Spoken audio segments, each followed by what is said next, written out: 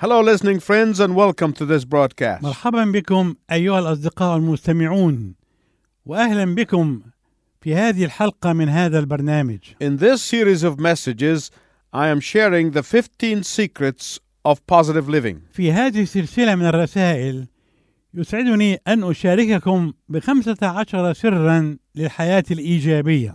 These 15 secrets are modeled by the Apostle Paul for us in the book of 2 Corinthians. يعتبر الرسول بولس كما نرى في الرسالة الثانية إلى أهل كورنثوس مثلا يحتذى في هذه الرسائل. In our previous messages, we looked at the first 3 secrets. في رسائلنا الماضية تأملنا الأسرار الثلاثة الأولى. And today I will share with you the 4th secret for positive living. واليوم أريد أن أشارككم معي في السر الرابع من هذه السلسلة. It has to do with inadequacy. إنها تتعلق بالكفاءة. And all of us have feelings of inadequacy. وجميعنا نشعر أحيانا بعدم الكفاءة. And in 2 Corinthians chapter 2 verse 16, Paul said, وفي العدد 16 من الأصحاح الثاني من الرسالة إلى أهل كورنثوس قال بولس: Who is adequate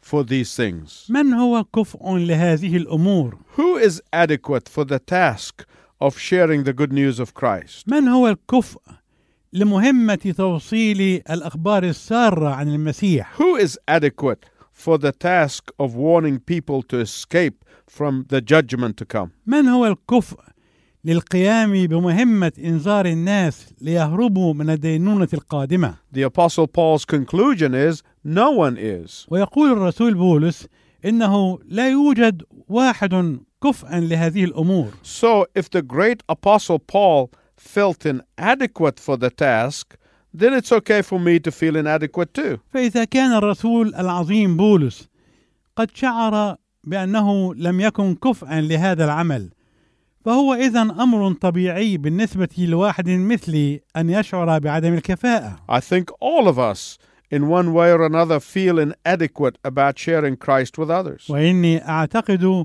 أنه بالنسبة لنا جميعا بطريقة أو بأخرى قد يشعر الواحد منا بعدم كفاءته أو قدرته على توصيل الرسالة ومشاركة المسيح مع آخرين. All of us in some way feel ill-equipped to tell someone that Jesus and Jesus alone can rescue them from the eternal judgment and torment. كلنا بشكل ما نشعر أننا لسنا مؤهلين جيدا لأن نخبر شخصا ما أن يسوع ويسوع وحده هو الذي يستطيع أن ينقذهم من الدينونة والعذاب الأبدي. And that is why God often has to present us with opportunities. ولهذا السبب يقدم الله لنا الفرص. These opportunities are designed to stretch us to depend on Him and Him alone. الفرص التي يقصد بها أن يدربنا على أن نعتمد عليه وعليه هو وحده. I remember a story I read some time ago about a king who had a beautiful daughter. أذكر قصة قرأتها منذ فترة طويلة عن ملك كانت له ابنة جميلة. Every young man in the kingdom wanted to marry her. وكان كل شاب في المملكة يريد أن يتزوجها. But the king did not think that any of them were brave enough for his daughter. ولكن الملك كان يعتقد أنه لا يوجد واحد منهم لديه الشجاعة الكافية التي تتناسب مع ابنته. Finally, he designed a scheme to separate the courageous from the cowards. وأخيرا فكر في خطة يستطيع بها أن يميز بين الشجعان والجبناء. He built a big pool and filled it with alligators. فبنى بركة كبيرة وملأها بالتماسيح. And he brought the young men to the pool and said to them, وأحضر الشبان إلى البركة وقال لهم: Whoever can swim across this pool will not only take my daughter's hand in marriage, but I will give him half of my kingdom. إن الذي يستطيع أن يسبح عبر هذه البركة لن يتزوج من ابنتي فقط، بل إنني سوف أعطيه أيضا نصف مملكتي.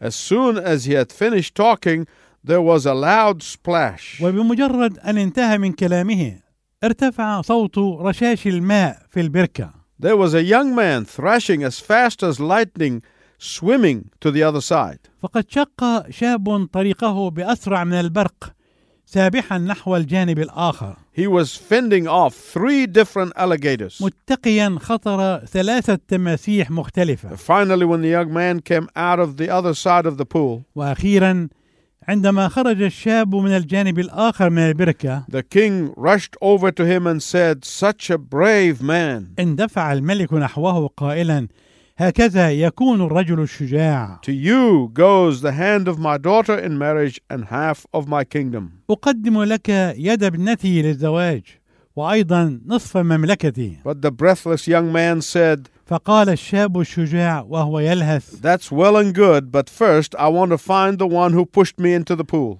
هذا حسن، ولكني أود أولا أن أعرف من الذي دفعني بشدة إلى البركة. My listening friends, sometimes for our good and God's glory, He tends to push us into a swimming pool with alligators. أيها الأصدقاء المستمعون، أحيانا ولأجل خيرنا ولمجد إلهنا الله يدفعنا للسباحة في البركة المليئة بالتماسيح. Which brings me to the 4th secret of positive living. وهذا يأتي بي إلى السر الرابع للحياة الإيجابية، And it is overcoming our natural timidity. وهو التغلب على جبننا الطبيعي.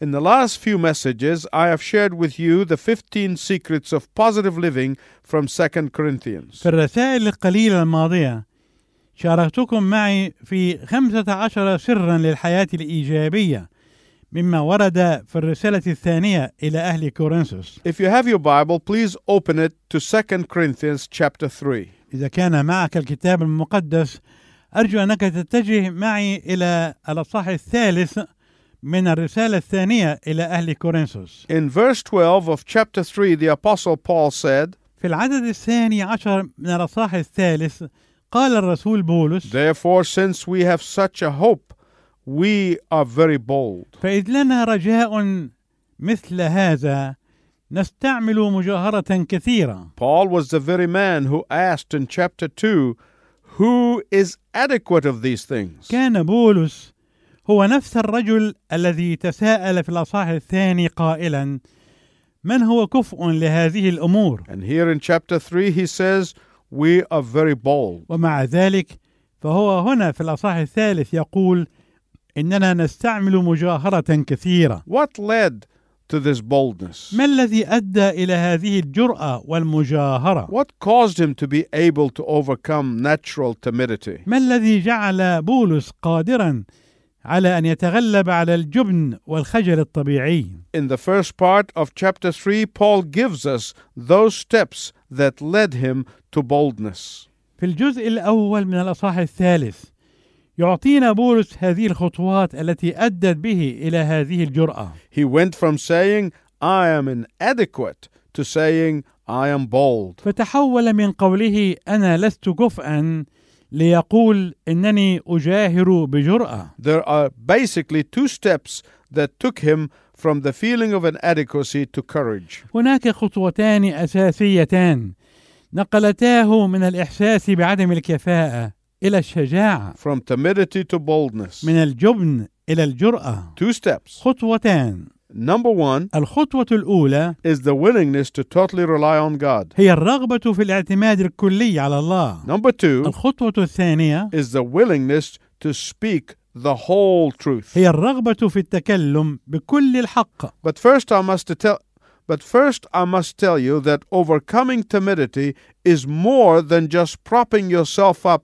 every day saying, "I can do it, I can do it, I can do it." أولا التغلب على الجبن والخجل هو أكثر من مجرد أن تحاول تقوية نفسك كل يوم قائلا أنا أستطيع أن أفعل ذلك، أنا أستطيع أن أفعل ذلك، أنا أستطيع أن أفعل ذلك. Paul is saying in verse 2 that mere words, whether spoken or written, can never change people's lives. ما يقوله بولس في العدد الثاني هو أن مجرد الكلمات سواء أكانت منطوقة أو مكتوبة لا تستطيع أبدا أن تغير حياة الناس. Only the power of the Holy Spirit of God can cause a person to recognize that he or she is a sinner. إنها قوة روح الله القدوس وحدها التي تستطيع أن تجعل الإنسان يعرف أنه خاطئ أو أنها خاطئة and that they are heading for God's eternal judgment. وأنهم يتجهون نحو دينونة الله الأبدية. Only the power of the Holy Spirit of God took Paul's simple, weak, and inadequate words and turned them into arrows that penetrated deep into the hearts of men and women. إنها قوة روح الله القدوس وحدها هي التي أخذت كلمات بولس البسيطة والضعيفة والعاجزة وحولتها إلى سهام تخترق بعمق قلوب الرجال والنساء. Only the power of the Holy Spirit of God can take the words of the good news, causes them to be penetrating, convicting, and life-changing words. إنها قوة روح الله القدوس وحدها هي التي تستطيع أن تأخذ كلمات الأخبار السارة وتحولها إلى كلمات خارقة ومبكتة ومغيرة للحياة. Because of the power of his message, Paul could live positively, courageously, and boldly. وبسبب قوة رسالته استطاع بولس أن يحيا الحياة الإيجابية وحياة الشجاعة والجرأة. Because of the power of his message, Paul could confidently focus not on his limitation, but on the limitless power of the message. بسبب قوة رسالته استطاع بولس بثقة أن يركز لا على عجزه وقصوره ومحدوديته بل على القوة غير المحدودة لرسالته. Not on his own lack of resources, لا على قلة موارده وإمكانياته but on the abundance of the resources of the one who commissioned him. بل على القوة غير المحدودة لرسالته. لا على قلة موارده وإمكانياته بل على وفرة الموارد التي لذاك الذي أرسله. Look at verse 5. وتأمل العدد الخامس. Paul said, not that we are competent in ourselves to claiming anything for ourselves, but our competence comes from God. قال بولس: ليس أننا كفاة من أنفسنا أن نفتكر شيئا كأنه من أنفسنا، بل كفايتنا من الله. I want to share with you a word of encouragement. أود أنني أشارككم معي بكلمة تشجيع. Especially for those of you who are timid. خصوصا بالنسبة للإخوة الذين هم يشعرون بالخجل والجبن. Those of you who are hesitant about sharing Christ with others. أود أنني أقول كلمة تشجيع لأولئك الذين يشعرون بالخجل والإحجام عن مشاركة المسيح مع آخرين. You have to be willing to function totally in the power of the message. عليك أنك تكون راغبا في الاعتماد كلية على قوة الرسالة. And secondly, to overcome timidity,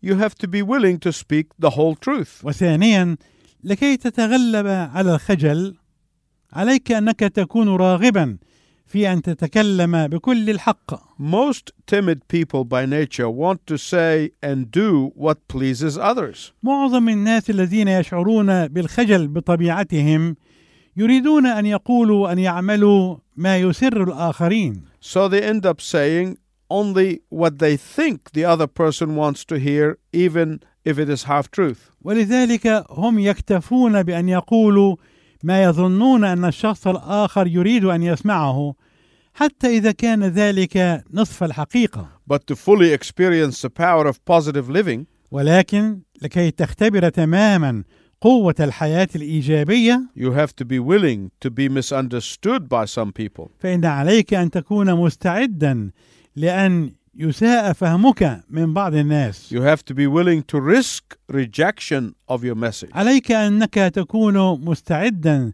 أن تغامر برفض رسالتك. You have to be willing to say, I will speak the whole truth and nothing but the truth. عليك أن تكون مستعدا أن تقول سأقول الحق كله ولا شيء غير الحق. That does not mean that you should speak in rudeness or belligerence. ليس معنى هذا أنك ينبغي أن تتكلم بوقاحة وكأنك تحارب. That does not mean that you speak in pride or egotism. ليس معنى هذا أنك تتكلم بكبرياء أو بغرور أو بإفراط في التحدث عن النفس. No. لا. Look at Paul's example. تأمل مثال بولس. Paul is dealing with a very delicate matter here in 2 Corinthians. بولس هنا في الرسالة الثانية إلى أهل كورنثوس يعالج أمرا في غاية الحساسية. You would say, what was that? وقد تتساءل ماذا كان هذا الأمر؟ Well, his critics were going around saying that he did not believe in the 10 Commandments anymore. كان منتقدوه من حوله يقولون إنه لم يعد يؤمن بالوصايا العشر. So Paul takes time to gingerly proclaim the whole truth without compromising. ولذلك نرى بولس يعلن بحماس الحق كله بدون مساومة أو حلول توفيقية. Now this is similar to our world today. وهذا أمر شبيه بما يحدث في عالمنا اليوم. When you say Jesus and Jesus alone is the only way to heaven and salvation from eternal judgment, فعندما تقول إن يسوع ويسوع وحده هو الطريق الوحيد إلى السماء وإلى الخلاص من الدينونة الأبدية, people immediately accuse you of being arrogant and intolerant. فإن الناس على الفور يتهمونك بالكبرياء وبعدم التسامح. People will immediately try to intimidate you into shrinking from that truth. وسيحاول الناس على الفور أن يرهبوك حتى تجفل وتخجل من قول ذلك الحق. And that's a temptation, especially for those who are timid. وهذه تجربة خصوصا بالنسبة للقوم الذين يشعرون بالخجل. Paul jumps into the controversy of his day, ونرى بولس وهو يقفز فوق الجدل السائد في عصره, which is not unlike the one we have in our day. والذي لا يختلف كثيرا عن الجدل السائد الآن في عصرنا. But he does it with both tact and gentleness and yet firmness. ولكنه يفعل ذلك في لباقة ورقة وأيضا في ثبات وقوة في الوقت نفسه. He said the truth is this. قال إن الحق هو The commandments were never intended by God to save people from sin. إن الوصايا لم يقصد الله بها أبدا أن تخلص الناس من الخطية. The Pharisees misunderstood the word of God. لقد أساء الفريسيون فهم كلمة الله. The commandments were never intended by God as means of salvation. فالوصايا لم يقصد بها أبدا أن تكون وسيلة للخلاص. The Pharisees taught this falsehood. ولقد علم الفريسيون هذا التزييف. The commandments were never intended by God to provide grace, mercy, or forgiveness. الوصايا لم يقصد الله بها أبدا أن توفر النعمة أو الرحمة أو الغفران. In fact, the commandments provided the basis for damnation, not salvation. وفي الحقيقة قدمت الوصايا أساس الإدانة واللعنة وليس الخلاص. Like the glory of Moses, the old covenant was never meant to be permanent. مثل مجد موسى فإن العهد القديم لم يكن يقصد به أبدا أن يكون دائما. The 10 commandments were meant to reveal the holiness and the righteousness and the justice of God. لقد قصد بالوصايا العشر أن تكشف قداسة الله وبر الله وعدل الله. That is the role of the 10 commandments. كان ذلك هو دور الوصايا العشر. Now, my listening friends, please listen carefully. أيها الأصدقاء المستمعون أرجو أنكم تنصتون إلي جيدا. I have never had a policeman stop me on the road and says to me, I am glad you have not broken the speed limit. لم يحدث أبدا أن استوقفني رجل شرطة في الطريق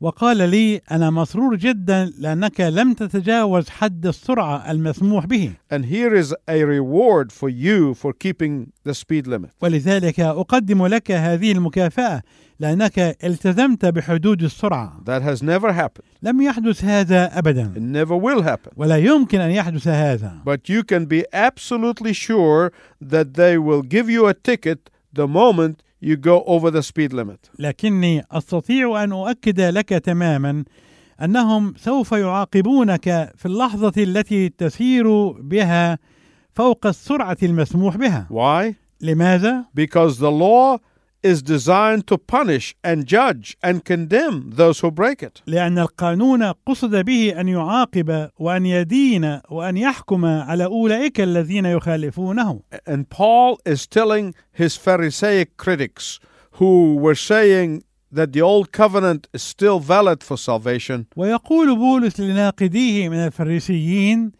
الذين كانوا يقولون إن العهد القديم لا يزال صالحا للخلاص to stop their hypocrisy. أن يتوقفوا عن هذا النفاق. He was saying to them, you know and I know that the law is designed to bring us to the end of ourselves. كان يقول لهم أنتم تعرفون وأنا أعرف أن الناموس قصد به أن يكشف لنا عن أقصى ما يمكن أن تصل إليه جهودنا. The law is supposed to be a constant reminder that we cannot perfectly keep all of the commandments all of the time. والناموس قصد به أن يكون مذكرا دائما لنا أننا لا نستطيع أن نكون كاملين في حفظ كل الوصايا كل الوقت. Otherwise, why would Jesus have left heaven? وإلا فلماذا ترك يسوع السماء؟ Died and buried and rose again. ولماذا مات يسوع وقبر وقام ثانية؟ So the question is, why was the law given? ومن هنا يكون السؤال: لماذا إذن أعطي الناموس؟ Why do we have the 10 commandments? لماذا لدينا الوصايا العشر؟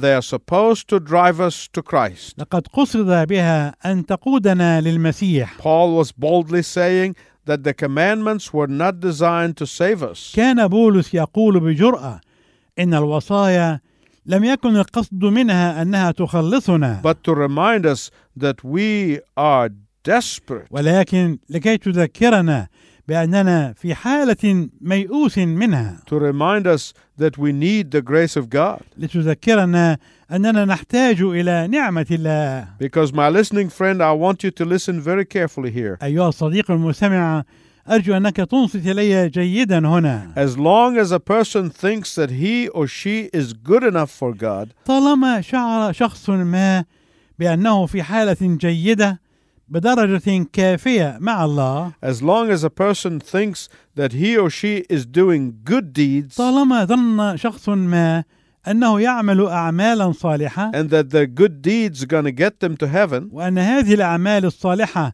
كافية لكي يذهب بها إلى السماء، as long as a person thinks that he or she doesn't really break the 10 commandments, طالما ظن شخص ما أنه في الحقيقة لا يكسر الوصايا العشر، that person will never face the reality that he or she is lost and in desperate need of salvation and forgiveness. مثل ذلك الشخص لن يواجه أبدا حقيقة كونه ضالا وميؤوسا منه وأنه في حاجة إلى الخلاص والغفران. Until that person recognizes that according to the perfect law of God, even a small lie would send him to hell. وما لم يدرك الإنسان أنه طبقا لناموس الله الكامل فإنه حتى الكذبة الصغيرة كافية لأن ترسله إلى الجحيم. That person will never feel the need for salvation and forgiveness of his sin. ذلك الشخص لن يشعر أبدا بالحاجة إلى الخلاص وإلى غفران خطاياه. Until a person comes and cries to God for his grace, وما لم يأتي هذا الشخص إلى الله ويطلب منه نعمته، that person will never hear the voice of God saying to him or her, my son Jesus Christ can give you all that grace. فإن هذا الشخص لن يستطيع أبدا أن يسمع صوت الله يقول له أو لها إن ابني يسوع المسيح يستطيع أن يعطيك هذه النعمة. Why only Christ? ولماذا يسوع هو الشخص الوحيد؟ Because he is the only one who ever kept all of the laws, all of the time, perfectly. لأنه هو الشخص الوحيد الذي استطاع أن يحفظ كل الناموس كل الوقت كاملا.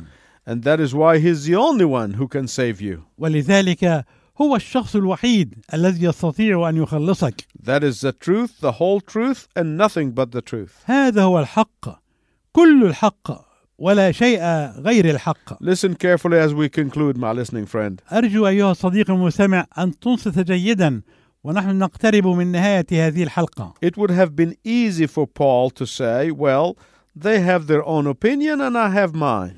كان من السهل على بولس أن يقول حسنا لهم آراؤهم الخاصة ولي أنا أيضا آرائي الخاصة. But he knew that the fourth secret of positive living is overcoming timidity. ولكن بولس كان يعرف أن السر الرابع للحياة الإيجابية هو التغلب على الجبن والخجل. And overcoming timidity rests on the power of the truth of the message. والتغلب على الخجل كان يستند إلى قوة الرسالة وإلى حقها. And that is why, my listening friend, I'm so glad that you have joined us in these broadcasts to hear the truth. ولهذا يسعدني أيها الصديق المستمع أنك تصغي إلى هذا البرنامج لكي تعرف كل الحق. I hope until next broadcast you will walk in the power of that truth. وأرجو إلى أن نلتقي معا في الحلقة القادمة أن تسير بقوة ذلك الحق. Please tune in next time when I continue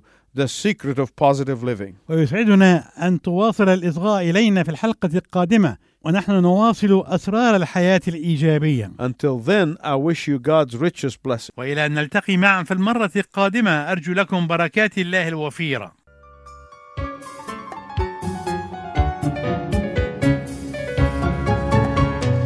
تواضعي نفسي تحت يد الله، تحت يد الله، تواضعي نفسي في ليلك الحالك، في ذلة حالك، في كل أحوالك، تواضعي نفسي في يومك الباكي، في وسط بلواك، كي يخزى أعداك، تواضعي نفسي، تواضعي نفسي تحت يد الله، تحت يد الله، تواضعي نفسي.